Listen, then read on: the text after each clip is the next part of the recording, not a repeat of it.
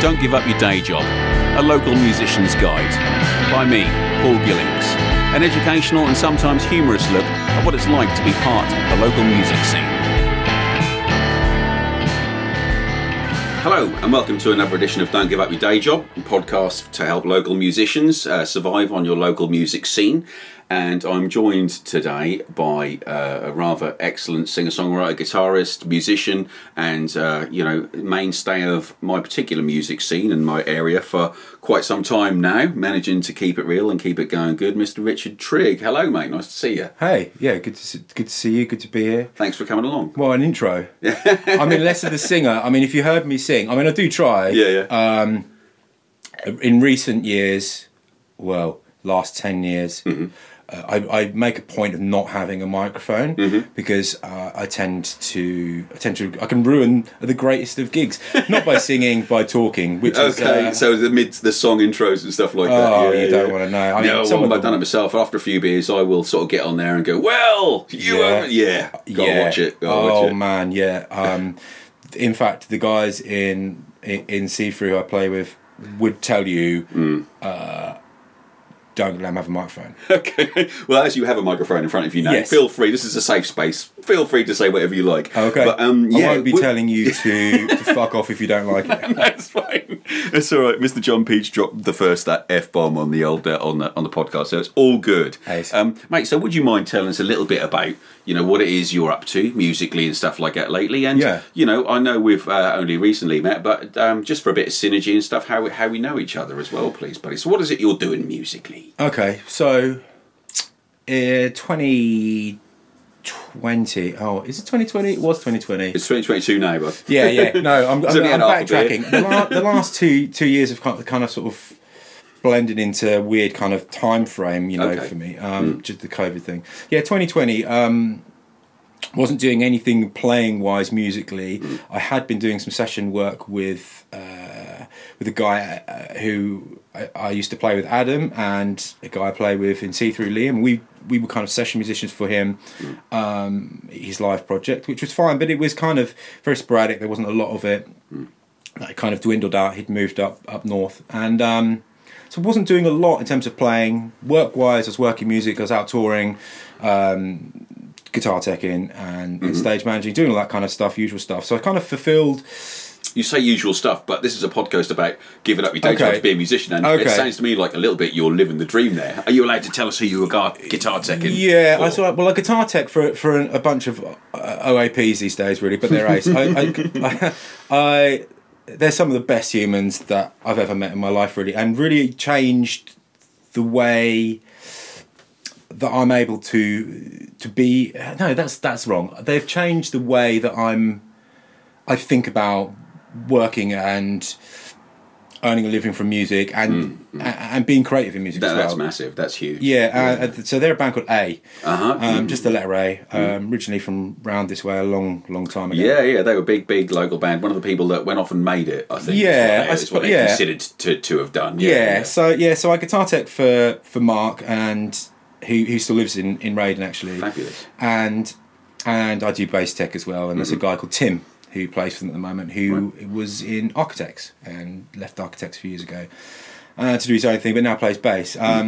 So I basically do the strings in that band, and I stage manage and sort of co-tour manage them. So amazing, kind of full on and amazing, yeah. And I also the twins who are in the band, Adam and Jason. In that band. They also do a lot of sort of event promotion. They're kind of music entrepreneurs. So I've done things with them before. We used to run a company called Band App, which was to enable people to be able to create their own apps. So we're talking 2012 kind of era. Yeah. They're kind of, they push for being creative in that business realm of music. So. So I've done things for them before, and then they've kind of moved into a lot of event kind of stuff. So I ended up kind of stage managing a few of their events and helping promote them events. So the most recent one we've done was it was called Weekend in the Park, but it was down in Southend, and that was McFly, Scouting for Girls, Stereo MCs. Awesome. I saw Stereo MCs at Glastonbury. I don't know if it was 91, 93, I can't remember, somewhere around there. Incredible. They were wicked. Yeah, I mean, it was really funny. When I was waiting for them at the side of the stage, just to direct my crew when their splitter turned up, where they're parking and stuff. Yeah. And we couldn't figure out if they were here or not, but there was a van with all smoke coming out of it. And that'll be the one. Yeah, on their rider, no shit, on their rider, top of their rider. I mean, this is exclusive content here. This is good. A Kingskin Rizzlers. And that's fine to have on a rider. I've seen worse pants and socks. But at the top of their rider, the top thing, which indicates to me that they thought, what do we need on priority? That was top of their brain. Yeah. Anyway, they were wicked. So I do a bit of stage managing for them, for the Perry Brothers, who put on these events with things like that. So awesome. That's ace. And then when they tour, I tend to go out with them and stage manage and work with the bands doing that. I've done some stuff with McFly.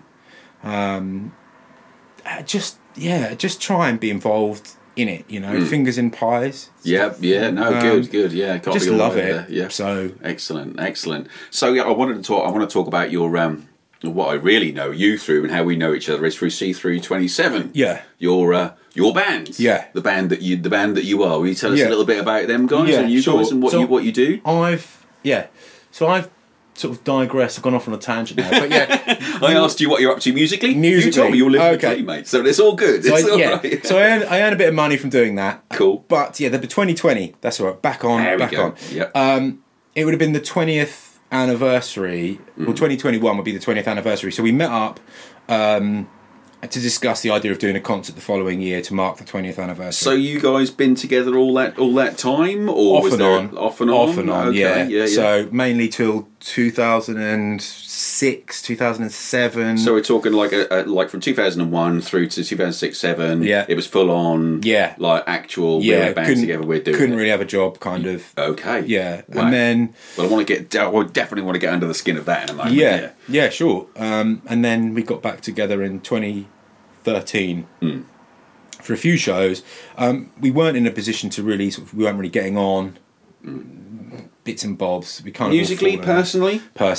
Okay. Yeah. Music still good at those times? Do you think? No, it kind of dwindled off a bit because people didn't have the same. You know what it's like when influences change. Just because you're into music and music changes, and they kind of set a wedge in different places within it, and drinking set a wedge, and drugs set a wedge, and personality shifted, different priorities and stuff. We grow up, exactly. You're in a band together that long, especially at that time of life. I mean, what sort of age were you? Sort of early 20s, late teens-ish? Mid-20s, mid-20s. So, I mean, that's a big time of change personality-wise and, life choice. Exactly. And priority-wise as well. I mean, you talk about 2001, I got married that year for the first time, and in 2003 had my first kid. I was off the music scene.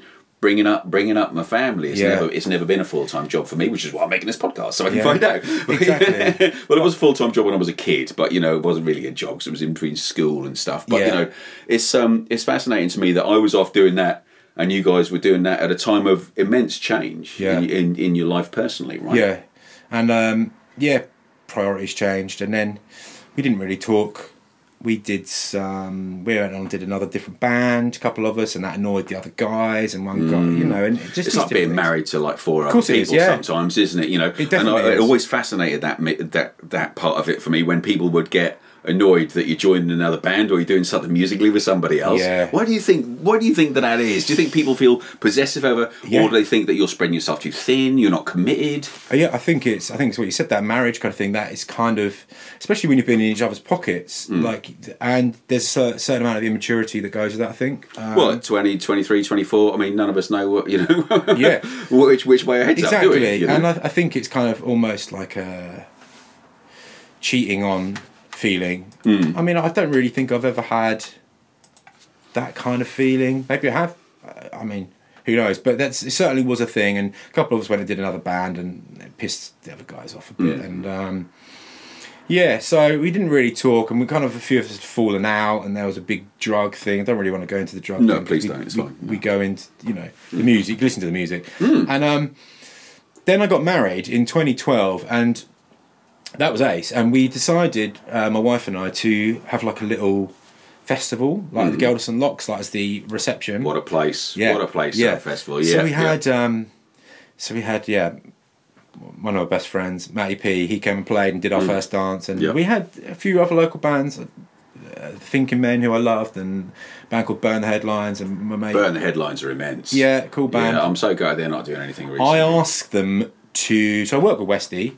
He comes out with A quite often as well. So I work with awesome. I actually asked them. They did a cover of Break Stuff by Limp Bizkit. So I actually asked them if they wouldn't mind just playing the whole set of just that on repeat. They did do some of their own ones though. I just wanted to hear Break Stuff. Just played it over and over again, please. That'll be lovely. Yeah. And my other friend Rowan's band, who with a couple of the other guys from See-Through as well originally, called One Last Laugh.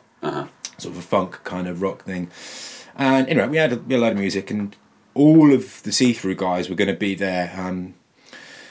So it was kind of like I sort of put the idea out. We're all going to be together. Just play a song. It's my wedding. Yeah, there's a stage. And we all just got drunk, and we all did our thing, and we went on and kind of somehow, I don't know how we did it, but we kind of shuffled our way for a couple of old tunes, and because it was like a gig and it felt like a gig, there was a load of people there, 100 people, whatever, and just the look. People's faces was enough to go, we've got to do some gigs. And Lindsay Moore, who was there, she sort of said she was managing a pub in Lowestoft at the time. She goes, yes, with Darren. That's right. Yeah. Mr. Stegger Lewis, local legend. I'm going to get him on the show. I'm trying to time down to a date at the moment. Yeah, he's a busy man, right? Yeah. Well, he works weekends and stuff like that. So for Carl Fest and stuff like that. It was K Fest before that. That's right. Which again were awesome local events and stuff like that. But was Lindsay sort of sparked for that and said, she was like, right, big music fans. Let's book you. Let's put you on. Yep.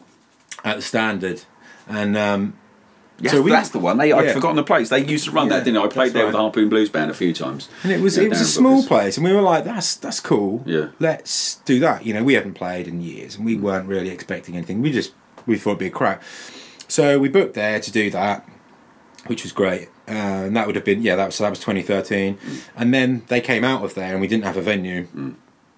Which was a bit of a stress. Had they knocked the brewery down by that time? Yeah, the brewery. Local venue, the brewery was the absolute epicentre. Yeah, the brewery was the be-all and end-all for me and a lot of people, how the music scene around here it was the hub. I think it was the centre. I was talking to you before you very generously came around and spent time with us. I had Mr. Paul Johnson from Club Uniquity over here talking about his venue, Club Uniquity. Played there a few times. And how that was the hub. Of everything, So these venues can form a community. He was talking about forming a community around these places as well. And I do believe that there are venues like that exist on our local scenes that do become the hub of. Everyone's going to be there. It's probably going to be loads of other musos, to be fair, coming to see whether they're judging each other or not. Maybe I'm speaking for myself. I love it. I love Club Uniquity. I think it's really important, especially in the time that kind of evolved into what it's become. Yeah, I think it was really important.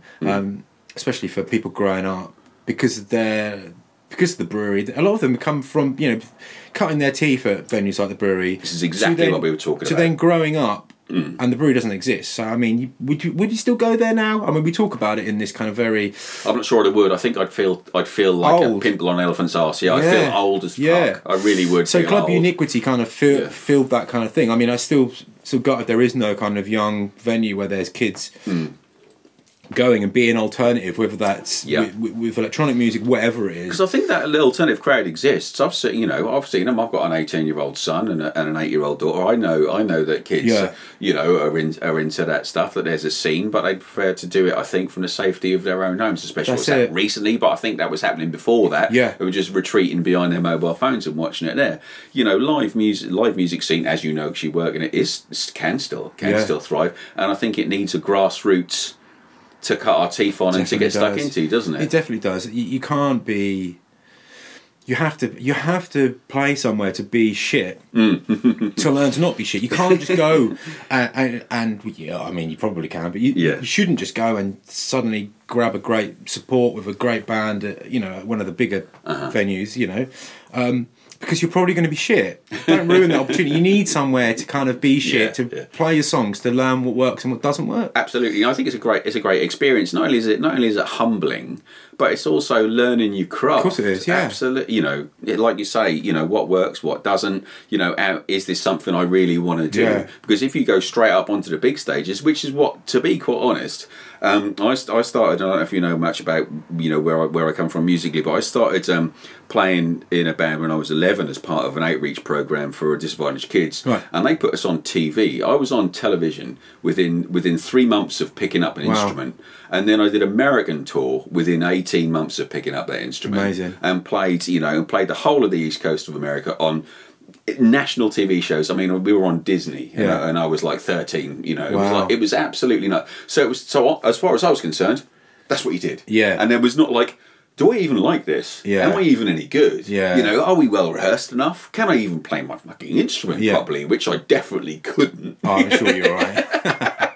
That came with then taking it down to and playing Club Uniquity. I played Club Uniquity, one of the first sort of we couldn't nail it down, but there's a poster in the back room there, and I think I'm on either the second or third night, something like that. And those were some of the best gigs of my life. Yeah, just completely taking it down, white to the eyes. Because also, like, the culture of those kind of places is people were there for the music. All right, they will probably talk over you at the brewery and stuff like that. But, you had to then learn your craft to get their fucking attention. Of course, yeah. Right? Whereas Club Uniquity, you already have it. Yeah. It was quiet. People went there to listen, and they weren't there to fucking talk. But, I think we're missing a bit of that, aren't we? Yeah, of course we are. And it's... Yeah, we definitely are missing it, and there's nowhere to really... I remember... I'm going completely off topic, but I remember when I was... I guess it was 98, 97, 98. Mm-hmm. Sort of in our sort of first... Not first band, but kind of first band that we were kind of conscious about, writing music and doing shows and being a band. I went round a friend's house, and he's like, I'll go with my sister to the brewery. It was called. Used to call it Green Jack's back then. It was a Green Jack brewery and a brewery tap. It's been the brewery was always in a name, so we always knew it as that. The brewery, So we went down there. I came over from Southwold, and we walked. We walked from Pakefield, and I had a couple of beers, and we were 16 or something. So it was kind of exciting. Went there, and it was a goth night, and I just remember just being absolutely blown away because we'd been doing shows, but our scene was this kind of village hall scene out in the sticks, out near Halesworth and Rumborough. Mm-hmm. We were putting on shows there when we were 15 with 200-300 kids. That's an interesting point, putting on your own shows, because that seems to be something that follows you through for C327, because your last gig was a show that you put on. That's right, yeah. At the local football club. Yeah.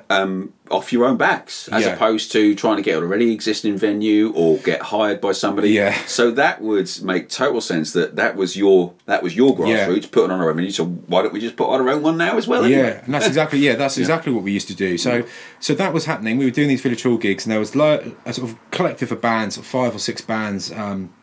That would do that at the time, and we'd book a village hall, you'd pay your 70 quid. Then, personally, I never used to do this, but we definitely did do this. We used to get illegal bars, and there'd be someone we know running a bar. Yeah.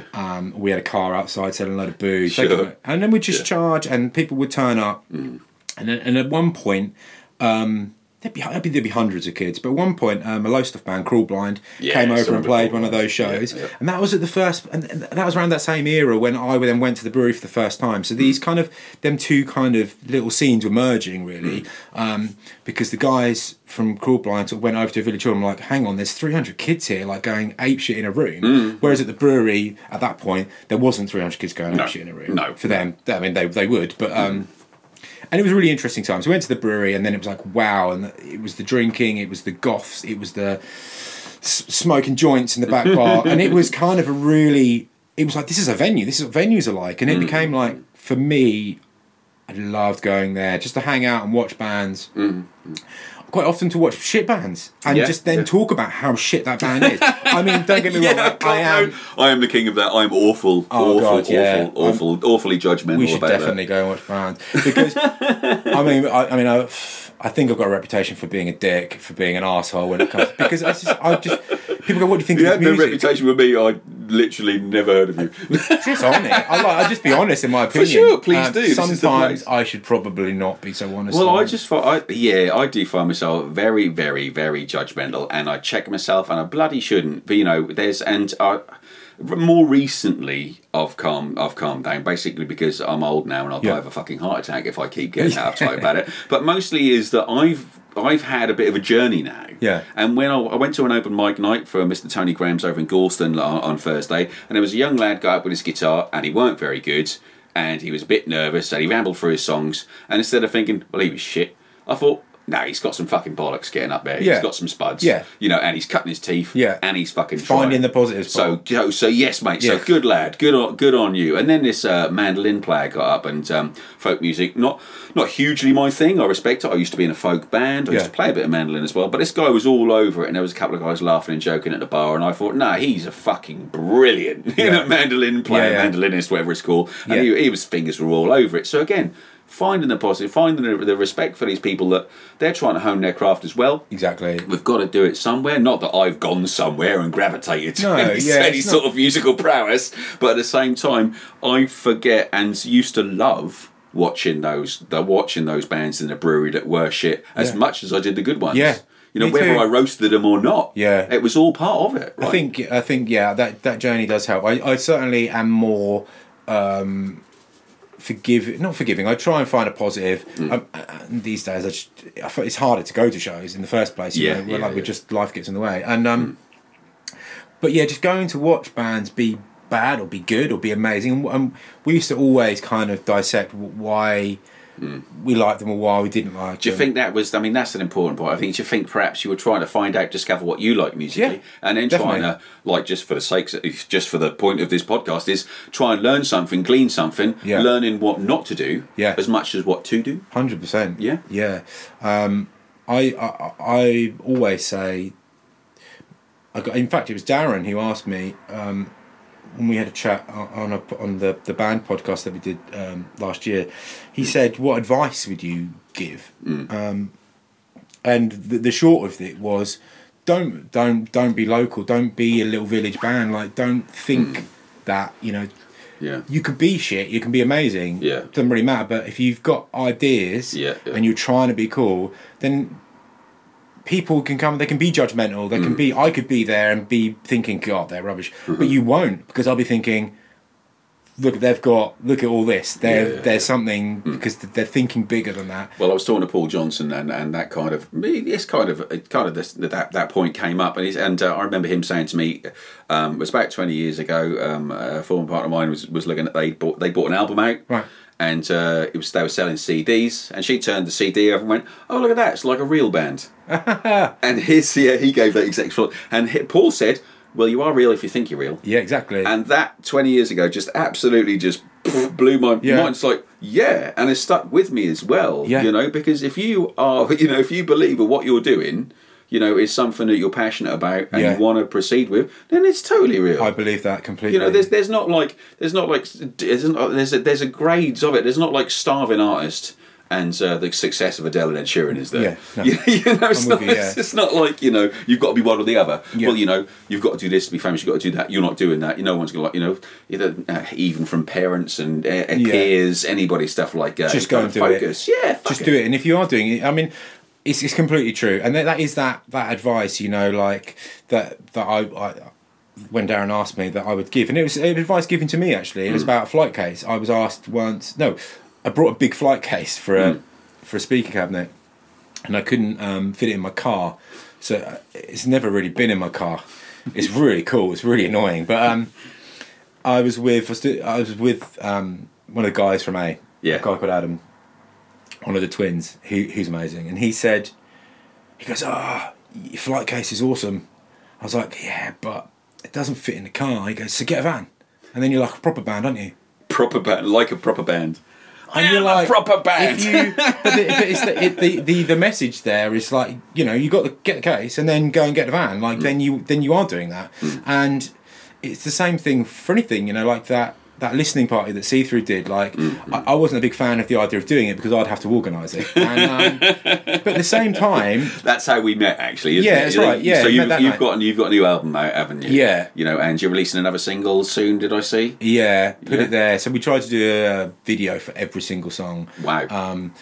Purely because when we did it the first time round, that wasn't ever attainable. Is that what you're doing it because that's what you want to do? Because I know that, I mean, I read lots of, I try to, you know, read stuff about music industry, and because I feel it's changed so much over the years that I've not necessarily been away, but in the 35 years that I've been playing music, it has changed like insanity. And it's one of the things I want to get onto you with, because, you know, you started at that 2001, internet still in its infancy, maybe mp3.com was about, video cameras expensive, mobile phones not really a thing, and then these days it's like social media geddon. Noise, noise. That's a brilliant description. There is so much noise now. But yeah, it is exactly that. So videos become a thing. You can do them because they advise you to do. You need to do a lyric video. You need to do one of you playing in a band. And that wasn't any of those reasons. No, it wasn't social media advice. No, it wasn't any of those. Purely I want to do a fucking video.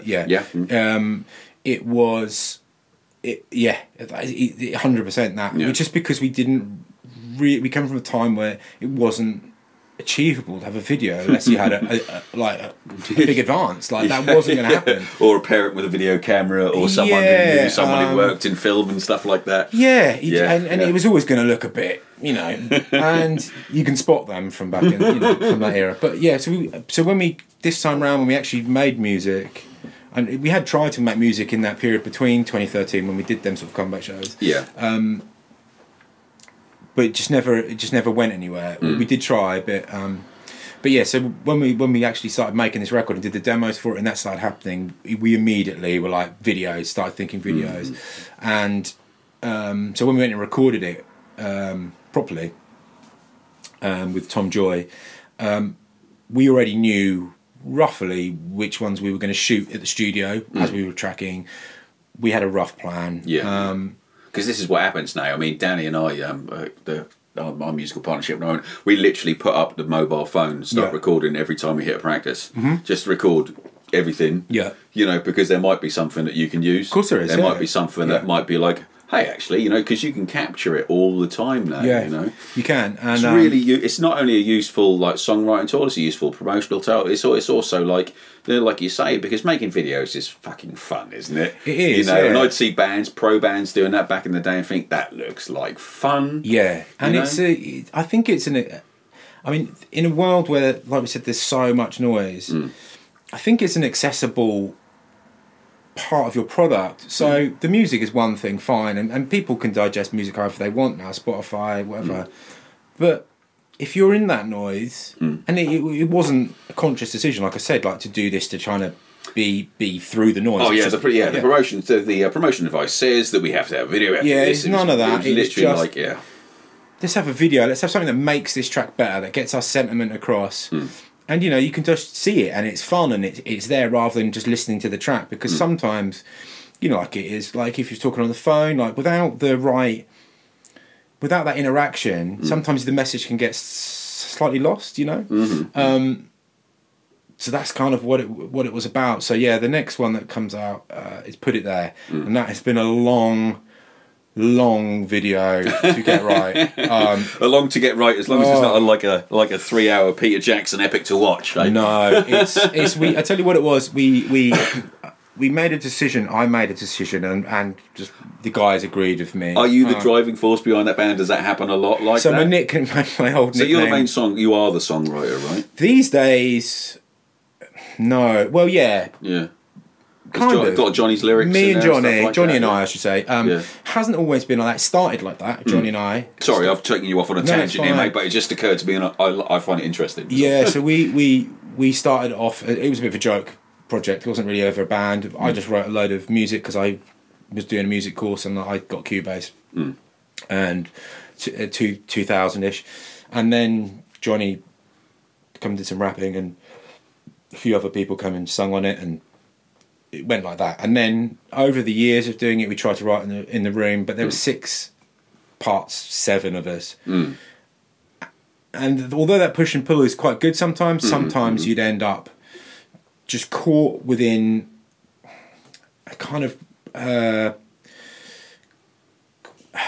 within like a creative, like this kind of how do you describe it? Well, I used to be in a band called Nexus, and we would try and write in a room together. Yeah. And the lyrics were my responsibility because I was the singer. The guitarist, the chords were his responsibility. So we, each member had their responsibility for their part. Yeah. Now, I didn't always feel, because of my at the time fairly meek personality, didn't want to say, why don't you try this on there? Why don't you try that on there? But they would have absolutely no problem telling me my lyrics were shit and my melody was pointless and that I should start again. So there was the politics. Yeah, there's politics. There's the politics. Yeah, of course there's the egos as well. So I would start off, because I was 20 at the time, thinking, "Fuck you, man! I can write you. What the fuck? Do you know who I am? I've been on Disney." And bollocks, absolute bollocks shit like that, because I didn't know any fucking better, because I was a little gobshite. But at the same time, meek and what do you call it? Quite insecure about my musical abilities as well. Although on the outside I was fairly like what, but as soon as they attacked my music, I would be meek about it and be like, "Oh, so sorry, I'll try something else."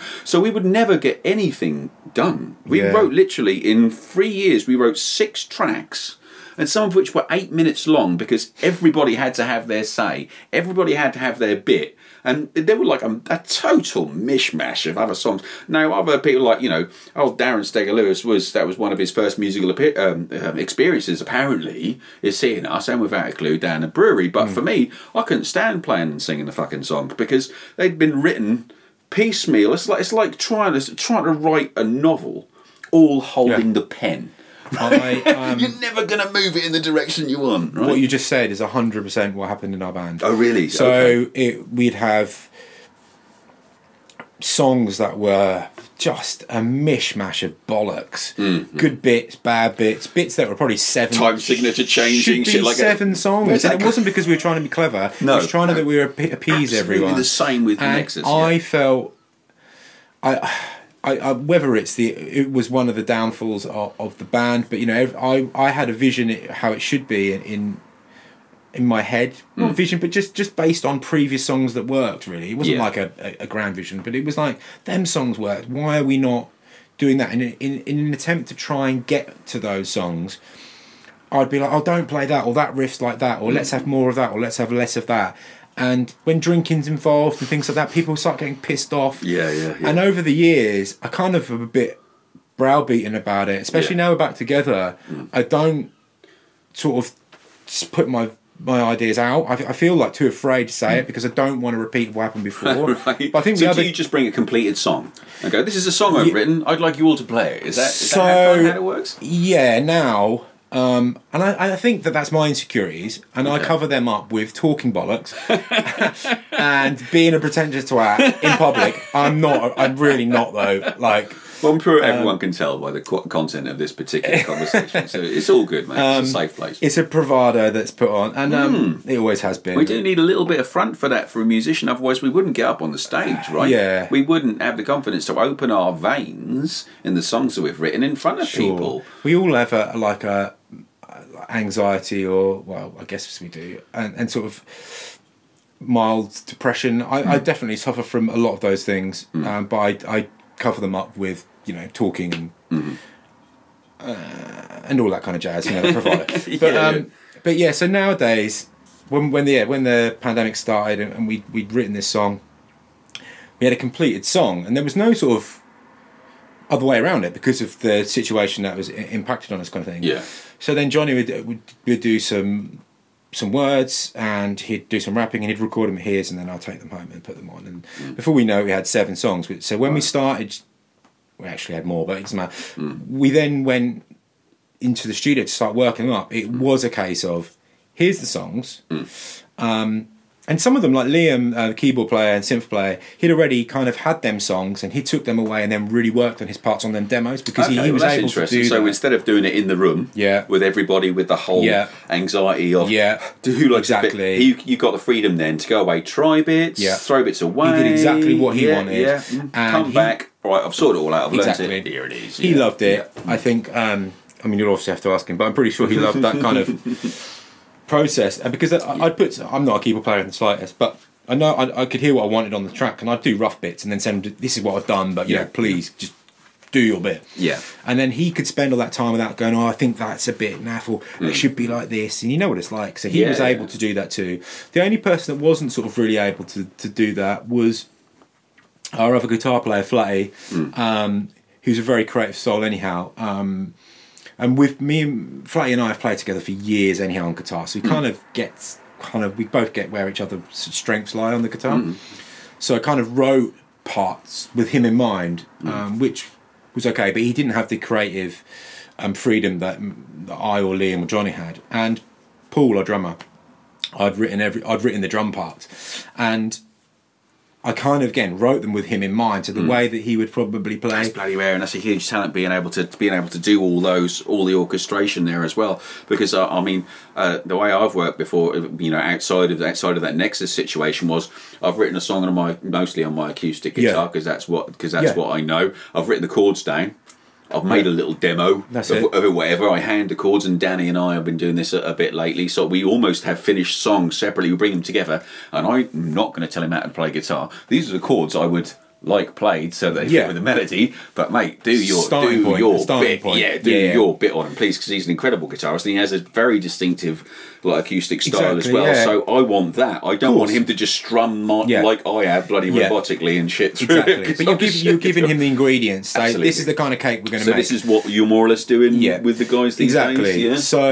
So Paul, we would then the creative process after that was quite interesting because we'd had the stuff all recorded, then we'd take certain bits, put it on track. So maybe there was like a sample or a bass line bit or whatever it was, we put that on track, and then we'd try and replicate what the demo was exactly, and that was the starting point. So these demos then, because demos isn't a word I won't have, or a thing I hear very much anymore. So these demos are basically you have recorded it at home your concept of the start of the song and stuff like, or you know what the song in your head you envision it to go as a starting point for them to go right. Then we're gonna learn this and we're gonna do our bit and then we're gonna record the real thing. Yeah. So structurally and musically, it was pretty much there.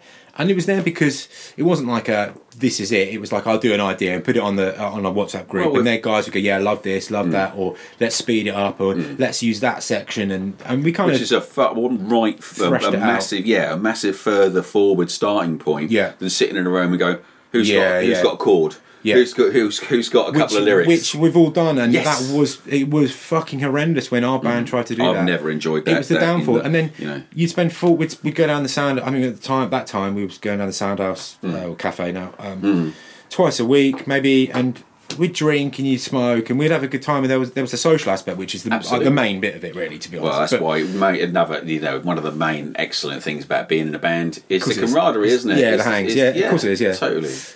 But we just end up just not being able to write anything. So but this time, so we'd get into the room and it was kind of already written. And one of the really important things is the movement between sections. So like if there was a really important movement, how it transitioned to a different part or whatever it may be, I would say to Paul, the drummer, let's keep it the same as on the demo because it worked. And then that happened, and he'd do it the same. And then after about 6 months of playing, other nuances start appearing and things start happening, things start changing. I'm like, well, that's not how the demo went, and it's like, but it sounds great, and I knew that would happen. Songs develop. Exactly. Some do very much so. I mean, Danny and I also find it, you do that if you do a lot of live tunes. Well, not that you're catering or tailoring it to your audience, but just the repetitism. Like you say, you were rehearsing 2 days a week, and Danny and I did 40 gigs last year. I don't know how, mostly my live streams, stuff like that. But after about gig 10, 12, 13, the songs start to I did it, you did a little bit different in there. Loved it. Loved it. And that sort of evolution is very welcome, but only comes from doing them. You've got to put the flesh on the bones first, right? And I think there is a certain amount of discipline, and I think that writing in that way for maturity as well. Yeah, exactly. And being open about trying different things and not being precious about parts. I'm not. I wouldn't say, I've got to play that part because it's a cool part, or whatever it may be. but I want people to be creative, and I think we were creative, and then over that honed, and then we went and made the record, and we were in a very strong position.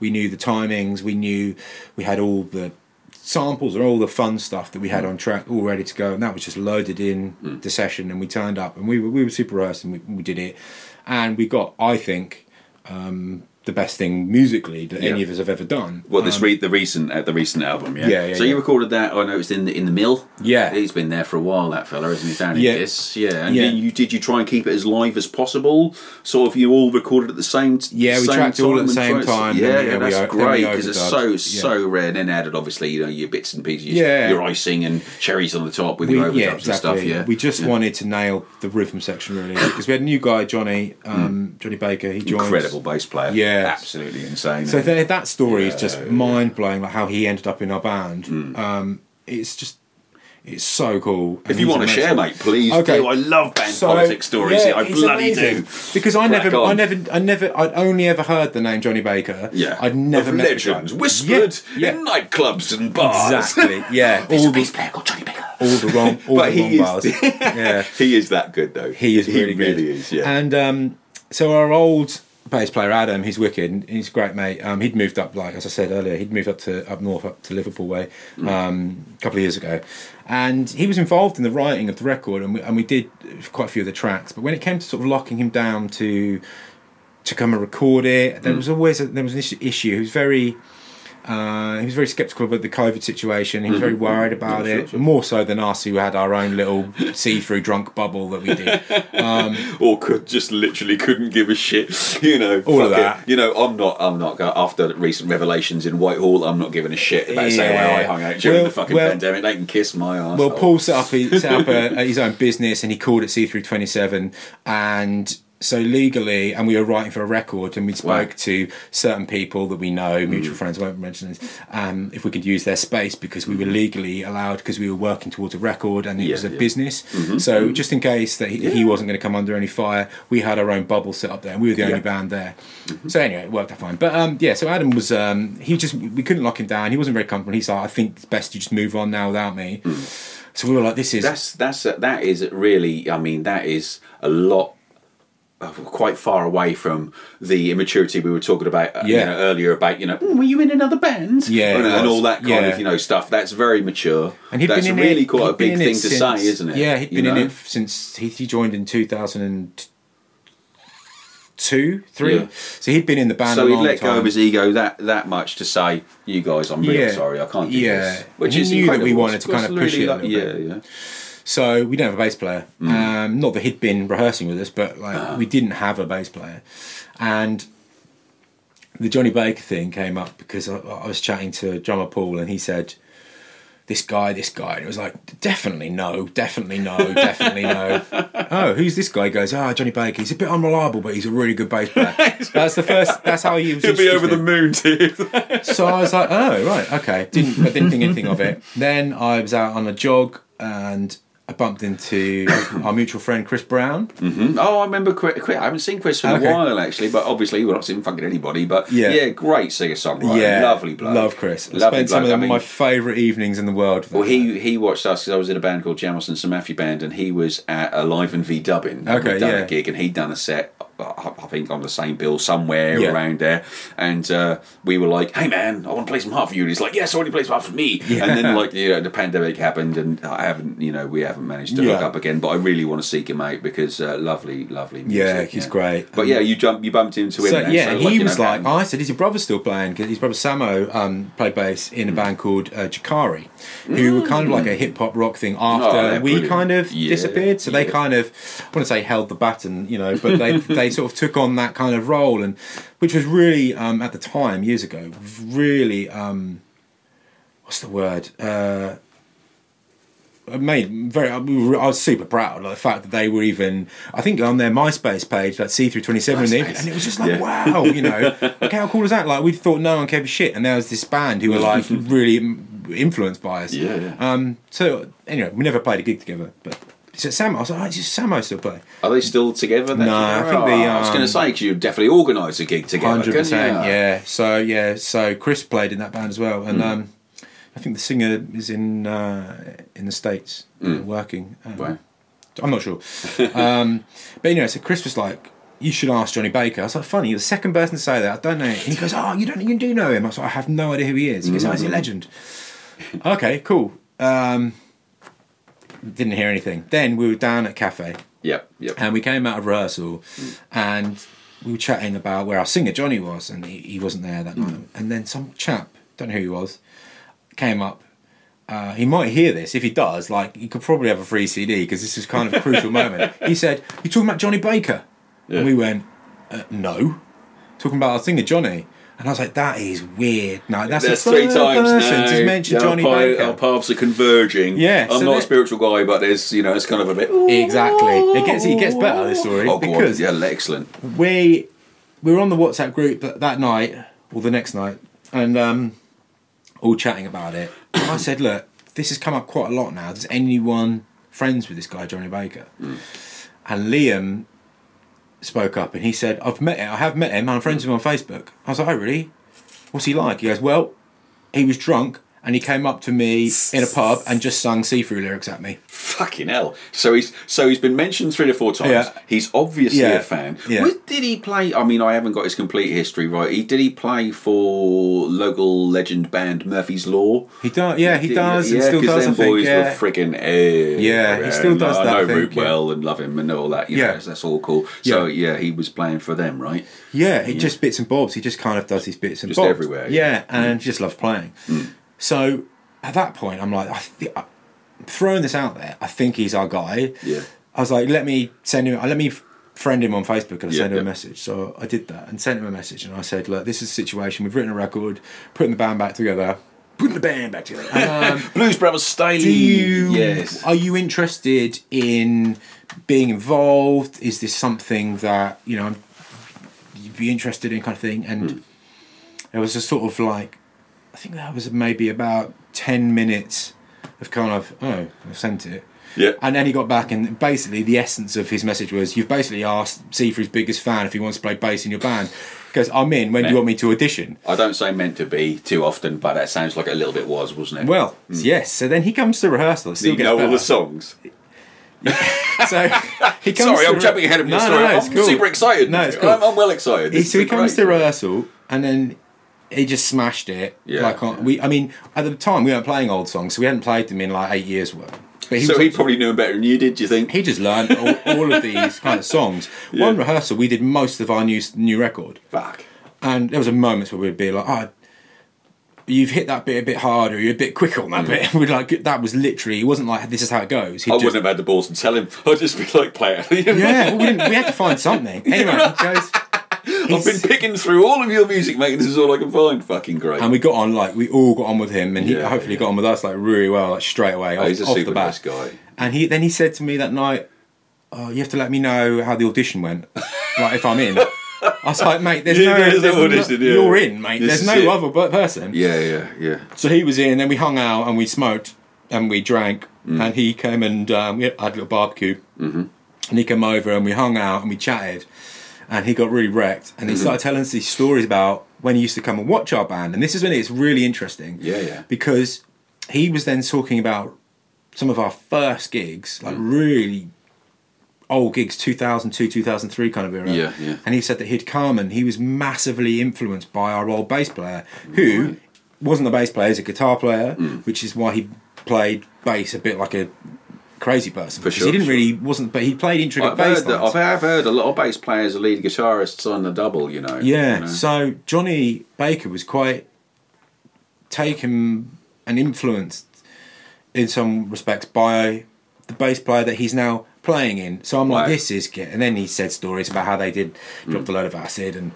he punched his girlfriend in the face at See-Through thing at the brewery, and then he was kicked out at the brewery, and all these sort of moments. I'm like, you've got as many stories about our band as we have in the band, Right, and I was like, it's just meant to be. And then since then, like, I'd go to say he's one of my best friends. He's amazing. I love to hear those stories. I always love a good rock and roll story and stuff like that. And the something my favourite one, not dissimilar to that, is Suede. Okay. After Bernard Butler left. Okay. And they did open auditions, and that guitarist Justin, I think his name is, turned up. and had the Bernard Butler gear and played their complete back catalogue absolutely flawless. Yeah. It's like, right, well, you're the guy. Just get up and let's talk. Let's go. I mean, Johnny came in and he was confident, and when we made the record, he was really confident about how he wanted his bass to be, and his playing is just on another level. Like, he's made got that a 5 record. strings? No, he's just on a 4-string. Why do I think it was 5 string? I was very drunk that night. I have to apologise for drinking all your beer. You didn't know who I was. I gate crashed your listening party. Okay, yeah. That's fine. Then belligerently asked a load of questions when everyone else was really quiet. It's fine. And literally drank all the bloody beer and stumbled Good home beer, right? about 2 a.m. I wouldn't have drank it all if it was shit, to be fair. So it was the brewery's biggest seller at the moment. They're keeping it on as a mainstay. So good. It's going to be in a load of pubs. Yeah, and we developed it a little bit more after that. So I mean, speaking of which, did you have beers in your bag? Yeah, keeping them all to yourself. Yeah, no, that's this particular conjunction to music. It's a Sunday evening. Yeah, I mean, help yourself. I've got one of each. Oh my god, which one do you prefer? I'm an old ale guy. Old ale that's amazing. If you like an IPA, that's great. I'll do that then. There's a bottle opener. You go for buddy. whichever. I'll have this one. Thank then. you. Lovely, jubbly. Craft. Excellent. It's a really good Your drop. favourite guest. No one else has bought beer so far. I wouldn't go anywhere without taking a gift or a beer. He's very well bought up. That's the kind of people. Cheers. Chin chin. I'm a Southport boy, so you know. He's well brought up. My wife's from Halesworth, so you're all very. I know. So compared to me, you're insanely posh. You know that, all of you. Okay. I was born in a caravan in Cobham over in Great Yarmouth. Yeah. No, it wasn't cool. It was bloody horrendous. Well, it was cold. So it was there. I don't remember. I was very young. So mate. So bass player. You got all the ingredients together and stuff like that. Yeah, he slotted in, and we've just had a great time since. And we've written the next record. Well, I've nearly finished it. Yeah. Musically, it's got a long way to go, but musically we're nearly there. And he's going to have a massive role in that, I think. The writing, because then I'll pass it around, and in that style that you've developed and you've come to, rather than that old sort of push pull and stuff like that. So that's developed lovely over the 20 years. So I mean, I originally asked you to come in and talk about longevity for the wider term and stuff like that. And I'm so glad that you've been able to make it personal and talk about your stories, which are fucking brilliant. And I hope that people can find some sort of find something that they relate to in that, and I think it definitely will. I definitely do. Cool. So we've got in your longevity, we've got it's a fairly minimal lineup change, to be fair, isn't it? Yeah, that really is. But we've got some nice big breaks in there as well when you need to. I think musicians feel the need to. I've got to keep producing. I've got to keep going. Yeah, I've got to keep doing that, and they're too afraid to take a break and go. Do you know what? I'm just going to have a little move aside from that. Yeah, sometimes you need to. Because you managed to get back together and produce some of the best stuff you've ever fucking done, isn't it? Yeah, I think it's it's definitely that maturity and coming back together at a later stage in life. It's still hard. We've still got issues, not necessarily within the band, but on personal levels, there's issues. For sure. Well, we're all human beings. We can't. I think a lot of people I say a lot of people. I think some of us definitely see the band as an escape. Now, and it's very insular, as in it's for us. Like, we're not trying to change the world. So how have you managed then? It sounds to me like it's been all very kismet and all very sort of just happened, but I'm sure that it hasn't. Obviously, there's an awful lot of hard work gone into your songwriting, and obviously you wouldn't be the musicians you were unless you'd worked real hard at that.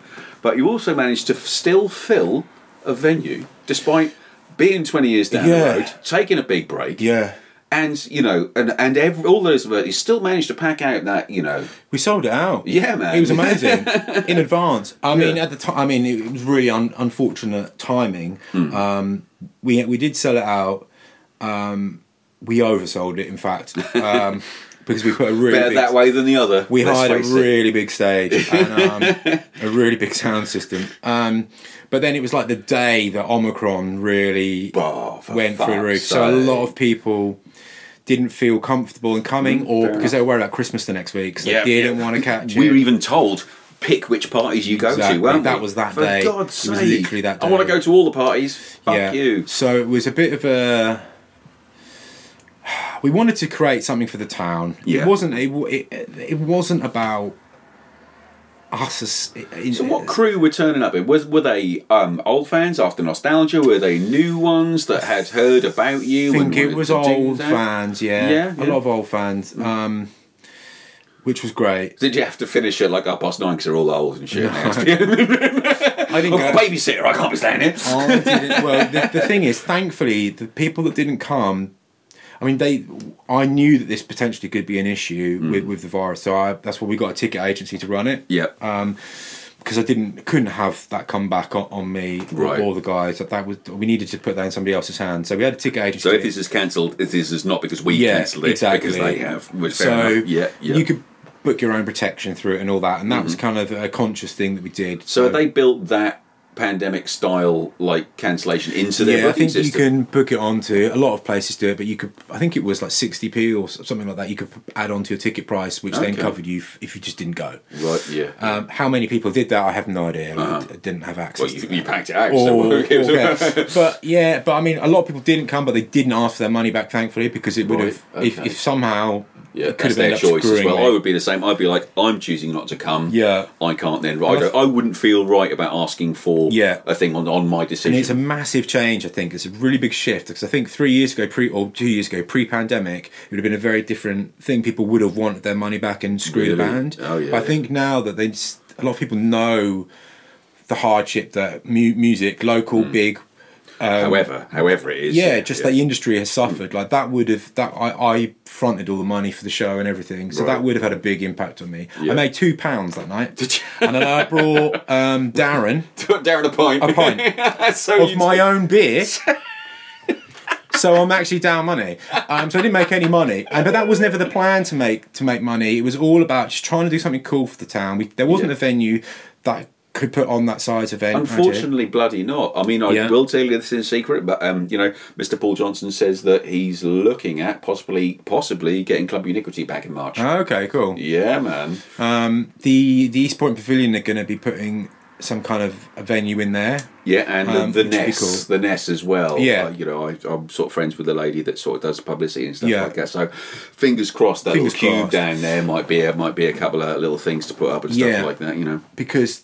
I mean, putting that show on, not selling the show, as I see, I've done lots of shows over the years, like putting them on, but so actually creating the venue, turning the football club into a venue was tricky. Well, it's ultimate DIY scene, isn't it? And you guys have done that. It sounds to me like you were sort of birthed when that DIY scene was birthed, obviously post-punk, but the birth of the internet, of downloads and streams instead of actually being able to make videos and stuff like that. Yeah. So the DIY thing, and you put your early shows on in a village hall anyway, which is I didn't over in Cobham in Yarmouth there wasn't a village hall, so there's no fucking putting on. So you relied on the pub. But there was like the Brunny, there was venues then. There was venues, and getting in them was a fucking nightmare. Yeah, in Southwold and Halesworth Way, no venues like that. Yeah, so it was a case of forging our own scenes, somewhat. So it's just something you were kind of used to anyway, but at the same time, still a lot of hard work, isn't it? Yeah. Yep. So so put on our own show, and that was cool. And we were stoked that we managed to create such an interest in the show. There was a plan to it, like all the podcasts that I did for the band. So it was a good build up and stuff like that. Yeah, it was all about delivering the videos at the time and advertising budget at the right times. And because I kind of do that. Somewhat, so there was an intent and a marketing, not necessarily strategy, but there was an idea that I'm going to need to build up, of course, to this. You say, of course, but like not many people always think about that and always do that. And if you read any sort of social media or any sort of marketing advice for your music, they tell you 3 months build up to this, do a video, do a lyric video, doing stuff like that. But it's something, obviously, it sounds to me like you were in the industry for anyway. You had a lot of good, awesome, build up and bedrock of prior knowledge. Yeah. But at the same time, if you don't do those things, then and let people know it was there. Yeah, they're not going to. No, exactly. You're right. Maybe I take that for granted somewhat. That because I just know that. I mean, nowadays. I was speaking to Darren about it, actually, in a podcast I'd done with him last year. That I listened to it. It's brilliant hearing you guys talk about the old venues. And you filled in a lot of gaps for me about Reflections. I never went. You filled in a lot of gaps about those kind of venues and that scene. I was laughing along with what you said about what this kind of stuff that went on there. There was a lot of but you filled in a lot of good history for me. Good. There, so I appreciate that. But yeah, I think a lot nowadays, sort of post 2010, definitely this kind of reliance on just digital advertising, like this Facebook. Oh, we'll just put a Facebook event page up, and I'm from the time, like we said, like from before that, where that wasn't even a thing. Sure. So I think it all has to work hand in hand. I was actually asked the other day about this exact thing from the lady who's now doing the music and everything at the Lady of the Lake, which Are they starting up again? Yeah, they have. Fabulous. Yeah, and we went down there and pitched a show. So we're putting on another Low Stuff show in March, end of March. So we're making it a free show for the people that didn't come or didn't feel comfortable to come to the paid show, who might have brought a ticket but didn't ask for their money back, thank God. It's a show for them, basically. We're giving them another show, but for free this time. We're doing it at the Lady, and we had to go and pitch a show because we need a load of money from them to make it free. Right. And she has no idea who we are. So we're a couple of drunk guys going to say, can we have a shitload of money?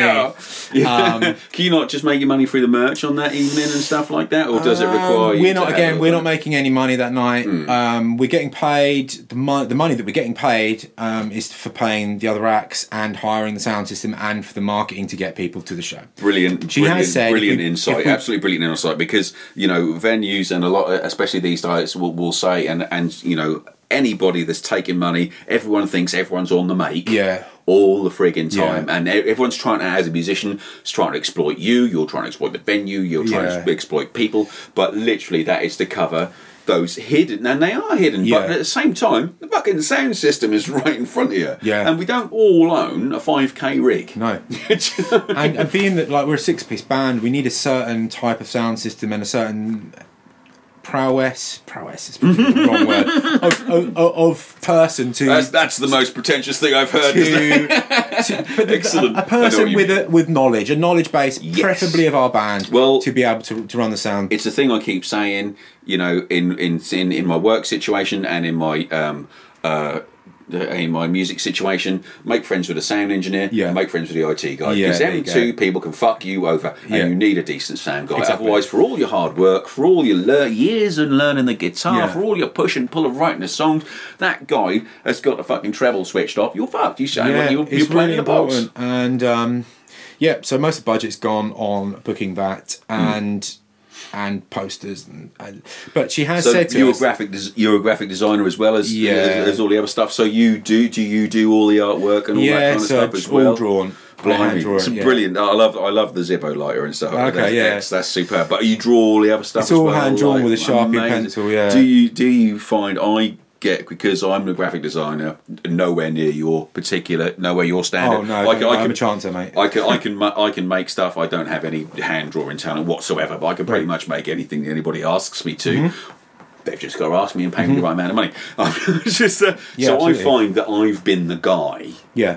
Oh, Paul does art. Let's get him to do the graphic design. Oh, Paul's good with a bit of recording stuff. Let's get him to do that. Paul's good with social media. We'll let him do that. You sound like that guy. Yeah, 100% for your band. That guy. Yeah. Are you okay with that, or do you get? Because I go through periods of time where I love it. Yeah, and I'm just absolutely great to be the driving force. And I've got us through sort of, and people contacted, mate, I've seen your social media feed and we want to book you. We've got this gig at the Hunter Club, Danny and I, for supporting this massive blues band. They're fucking blues darlings at the moment. And we're the main support, and they got us by watching our social media feed. Okay, it's like fucking wicked, unbelievable, over the moon. But at the same time, I'm exhausted. Yeah. of 100%. Absolutely exhausted of doing another post, of keeping us current, of fucking onslaught, right? Yeah. So my whole professional life, as in earning money, and now in music, comes from being that guy. Yeah. And so my nickname when we started, we all had different nicknames for each other. Mine was the Director. That's what like it. I didn't choose it myself. Oh, really? I'd have chosen a much better one. But anyway, we all Donkey Schlong. Yeah, much better. So I always done that, and it was kind of like it's a 2000 emergence of websites starting to come out. So that's when I started getting an interest in that. And then at college, I did a module on it with I can't remember who it was, but Johnny Cole, who now runs the Mill in Dis. He was one of my lecturers back then. Wow, okay, great. So that's how I first met him, and he was just setting up their studio up. Anyhow, I did a module on it and web stuff, and then we do a bit of this because I was doing it for the band, so I'd try and put a cover together for that, and I'd do that and that, and because I was doing one helped the other and stuff like that. Yeah. What happened was we played a show with a band called 5 Mile Drive, who were a great band, and the drummer from that band, I think it was drummer, his name is Pierce. He's a dude. I haven't seen him in many, many years, but he's a wicked guy. He said to me, "You boys are amazing. You need to get on MySpace." And we're like, MySpace? This was years ago. Wow, yeah. Anyhow, so we went on MySpace, and then I designed the MySpace, and then I started getting into hacking MySpace, like making elaborate kind of pages. And then it sort of goes full circle because Matty P, who was one of the guys we used to put these gigs on in village halls, he'd met the Perry brothers, who I'd work with these days. He'd met them and they basically signed him on a management deal, got him a deal with Warner and everything like that. First time I saw him, he was supporting Reef. Reef, wicked, great tool. And he then said, "Oh, Trick, can you do me a MySpace? I'll get you paid like out of the budget." So then I did a MySpace, got paid, and then and my wife said to me, "You either get a job or you move out." So I made one up quickly. I was like, "I'm a MySpace designer." Yeah. So then I did that, and then I fake it till you make it. Exactly. Yeah. So I basically blagged it. I mean, I was alright at it, but because I'd done a bit of web stuff and a bit of SEO stuff, I kind of got myself to number 1 in Google for MySpace designer. So then blagged with my friend Claire, who's amazing. She was working at Warner. She was throwing me loads of jobs. Alanis Morissette, Muse. Oh, wow. Yeah, Green Day. REM. As soon as I started adding these to my portfolio, I was basically blagging this MySpace thing. All because I used to do it for our band, basically. That was it. And then nowadays, do this, that. I do loads of different bits and bobs, whatever.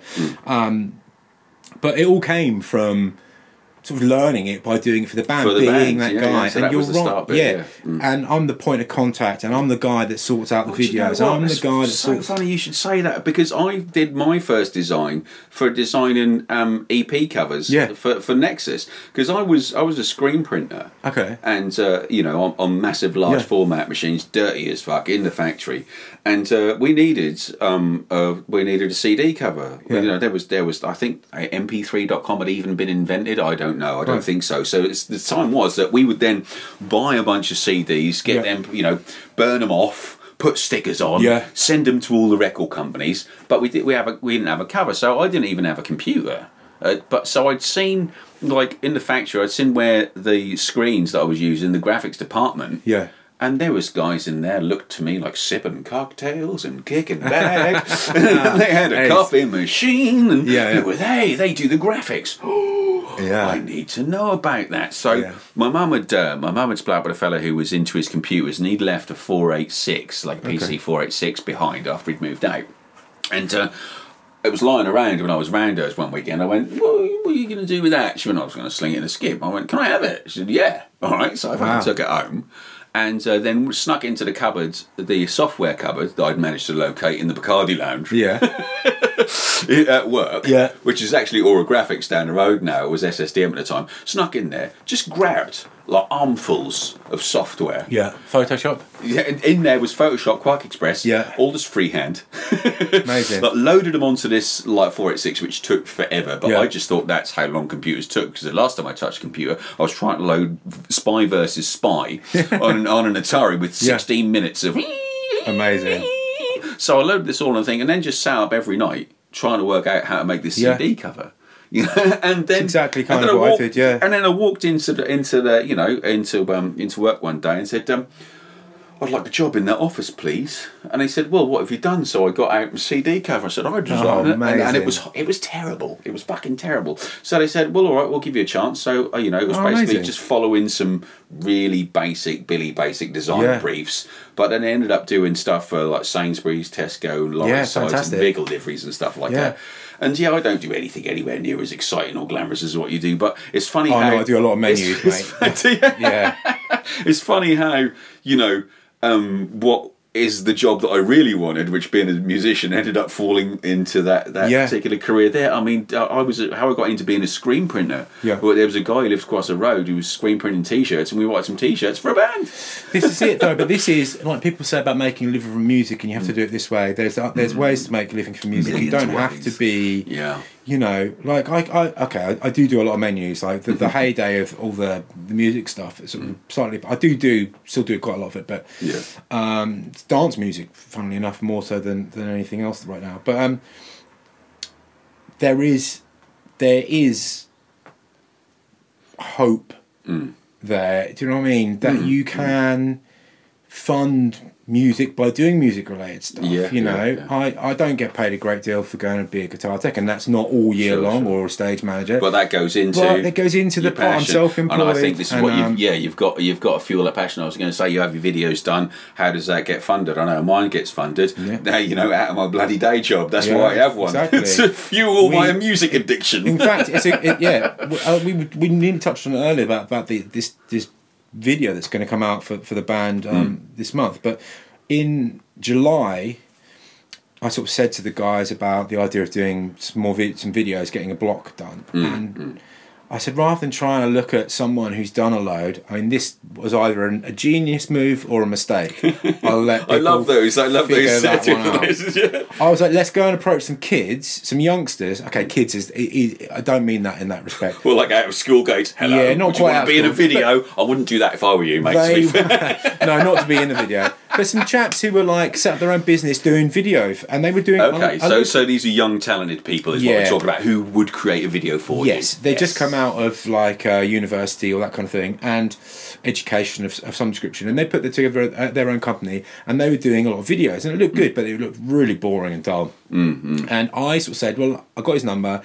I said, do you want to do something exciting? And we came up with this kind of concept of doing these videos. I think you are the one you talk about, because Danny told me you'd use some art students, and it's superb. Okay, I wanted them to feel inspired about doing something good. It did turn out, which is why it took so long, because I don't think they had the same vision, or maybe the experience. Sure. I'm looking for positives, the way that they did it. Not that they're bad guys, but sure. But you take these things on as what they are on the outside, don't you? They're young students looking to cut their teeth and learn something.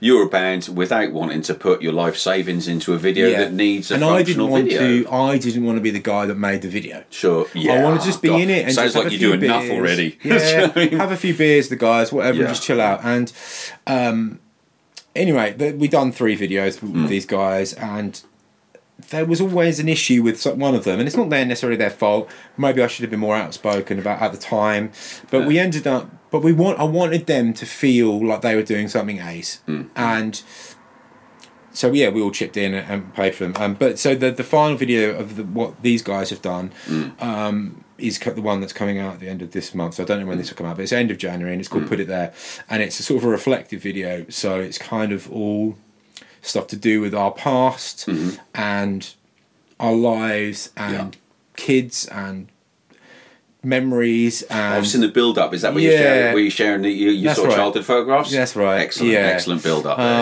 So that's the last one they've done. So anyway, that was going back to what you originally said about 35 minutes ago. That is the next one, and then there's one more to come, which is going to be we haven't filmed it yet. We're filming it in a couple of weeks actually, but super excited about it because it's going to be, I think it's got the most elaborate idea that we've got. It's all green screen, and it's I don't want to give too much away because it's really cool, because it's going to really annoy some people. It's going to annoy, I tell you it's going to annoy any musician who thinks that they should be paid fairly. That's going to piss them off. It's basically, we are doing I mean, it's all a bit tongue-in-cheek, a bit of a piss take, but we are doing something that incorporates ripping the piss out of Coldplay, because we collectively all hate that band. Yeah, no, so do I. And Ghostbusters 2. I can't see what's so... I mean, I don't... Honestly, they're great songwriters and stuff like that. I don't honestly see why they garner so much, like... what do you call it? So much gravitas. Why they're so considered? So they're so revered. Yeah. I don't get it. They're all right. They're a great band. They're all right, aren't they? Yeah. But I don't understand why they're they're the next U2. They're not a fucking pimple on their arse. I just don't. I don't get it. So you know when he did that free to bet. You touched a nerve there. He did like a free to bet or something. He written on his hand, which irritated everyone. I don't know what it was. I'm sure it was a good cause, but we're taking this concept to, and Ghostbusters 2, I don't want to give it away, but at the end of Ghostbusters 2 they did something really cool, which when I was a kid blew my mind. I had a telephone number, and I just always hear this thing about young musicians. I mean, as I said, we're doing it for us, and we really don't care.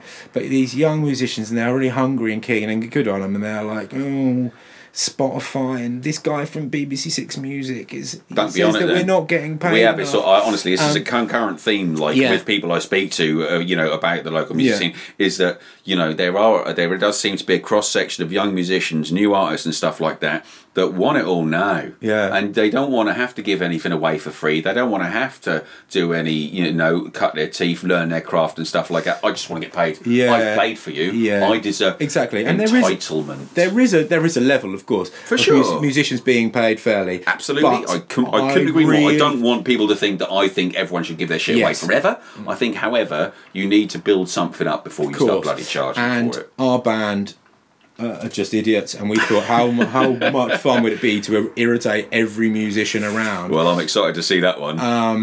So we're triggered. Yeah, that's exactly the word.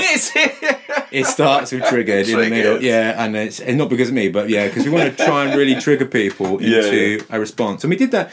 Like, we tried to do that with a really simple video we did for some Mad Business, which is Johnny tied up in a loft. Oh God, that was a bit too close to home. Yeah, very close for to me. home. It was a bit kind of like I don't know if that's a good idea. Yeah, exactly. He's missing. So we've had people go. I had people texting me going, "I found this poster. Is Johnny all right?" Fuck's sake! It does say it's clearly a joke. He's wearing sunglasses in the picture. That'd be a really bad picture to use. But he's fine. It's for a video. But that was the point of it, and it was a really simple thing that we just did on a phone in one day. And again, you don't need to spend a fortune. It cost us, the budget for that video was zero. We actually spent about 50 quid on beer at the harbour because we got sick of doing the video. So we all went to the harbour and got pissed. Replacing all those beers I drank at your listening party. Yeah. Well, we'll be pleased to know at the Lady of the Lake. I'll be coming to that. We're bringing they've asked for some beer, so we're taking a barrel that's going to be on there. Great. They get a good deal. So again, we don't make any money from it, but the brewery gets to sell a load of beer. Yep. They get it. The pub get it at a great price. So you're they also can not just playing the gig yourself. You've got 3 other bands on there. It's one other band at that gig, and a DJ. Darren's so DJ. That's a whole, excellent. Which is a night's worth of it, isn't it? It's great value. And a band called Temple Jets, who are wicked, and they are three of the guys who used to be in Cruel Blind. Yes, I remember Cruel. Was that John who was in Cruel Blind? It was, but it's not him in this band. No. It's his brother Matt. Fifth season he had before that as well, didn't they? I don't know. Yeah, maybe. Yeah, might be before your time. No, I remember the name. Fifth season. Yeah. I'm picking up the wrong beer. But yeah, so. Yeah, there'll be our beer there. But again, it's about just trying to support local businesses and try and do something, think outside the box and not be local. Create a scene, and creating a scene doesn't have to necessarily be local and stuff like that, does it? It's trying to create something that's an atmosphere, that's a feeling, it's a philosophy that hopefully everybody will get something out of, right? I think it's important. Yeah. Like why like I said originally, just go and do it, and then you are doing it. So just go and put on a gig, or go and book a gig. Yep.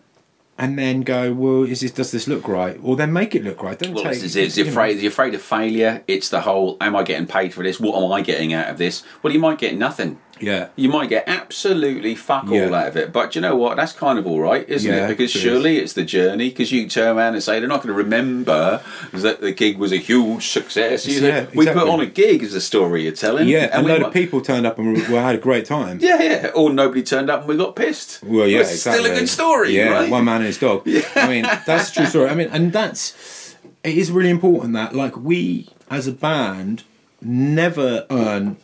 When we did all our gigs, at one point we were maybe doing 5 gigs, 6 gigs, 6 gigs a month. We weren't doing. We didn't ever tour because we just. And this is original music as well, then. Yeah, so we were doing. But we wouldn't play around here. So we'd do a London show, a Leicester show. Wherever it was, and then we'd hit a Lowestoft show, and then we'd play Lowestoft maybe once every month or every couple of months maybe. But we were really conscious of playing too much, but we were busy. We never earned any money. But it's that journey, because when we did show, we went out and played a show out in Serbia with I can't remember who was there that year, some Ace acts. We did one year with Snoop, but this was the year I can't remember who was there. don't know, load of cool bands. But we went out and did it, and we were just like, you know, in our 20s. Yeah. We had a disabled bus, and we had loaded up on booze. And we stopped in Belgium, loaded up on fags, and then we drove across Europe. Yeah. Like with a crew. Yeah. To go and play a show where we were putting up in a hotel. Yeah. And we didn't earn any money. No, all my touring around as a young lad, I never earned an absolute bean. Penny. I mean, I did a tour of America. Yeah. Like I said, we were on TV like 30 odd times with stuff like that. We did a tour of Europe and stuff like that. I never earned an absolute bean. It was literally to cover the expenses of a hotel and the flights and stuff like that. Never earned a frigging thing. And you know, I'm not doing so much happening anymore because it was so fucking long ago. But you know, I would come back to school the following week. You know, so I remember we did a 2-week tour of America, and we took in like Disney and you know, Good Morning America in oh god bloody hell, in New York, and in Nashville. We played the Grand Ole Opry in Nashville now, and I came back and everyone was like, "So you must be rich now then?" Yeah. Well, no, I didn't earn a fucking bean. It was literally they paid for the airfare and thing and meals, and that was it. That's it. Your PDs and then done. Yeah. End of the 2 weeks, you're back to Civvy Street, mate. Off you go. And but you know what? What a fucking excellent story, eh? And what stuff to be able to say that you've done. So do it for. I know it's a cliche. Do it for the crack, is what we're saying. Yeah. Exactly. Yeah. And if you can fund it by doing something else with music, whether it's like web design or making a cover or whatever it is. You're in the industry, aren't you? You are in it. And if not, then stick it into your music anyway and have a wonderful time. Well, look, man, we've been chatting for a long old while now. Sure I really appreciate you coming over and sharing your wealth of experience with us, dude. It's been really educational for me, and I hope for everybody else as well. I hope I haven't rambled too much. Not at all, buddy. Absolute perfect amount of rambling. But come back another day and have another chin wag about something else. I'll see if I can get some other musos in, and we'll just have a good old. We'll talk over each other and. Compare schlongs, or whatever it is. Oh, let's do that. That sounds great. Let's do that. Richard, take it easy, man, and I'll speak to you soon. Yeah, cheers, Paul. Bye-bye.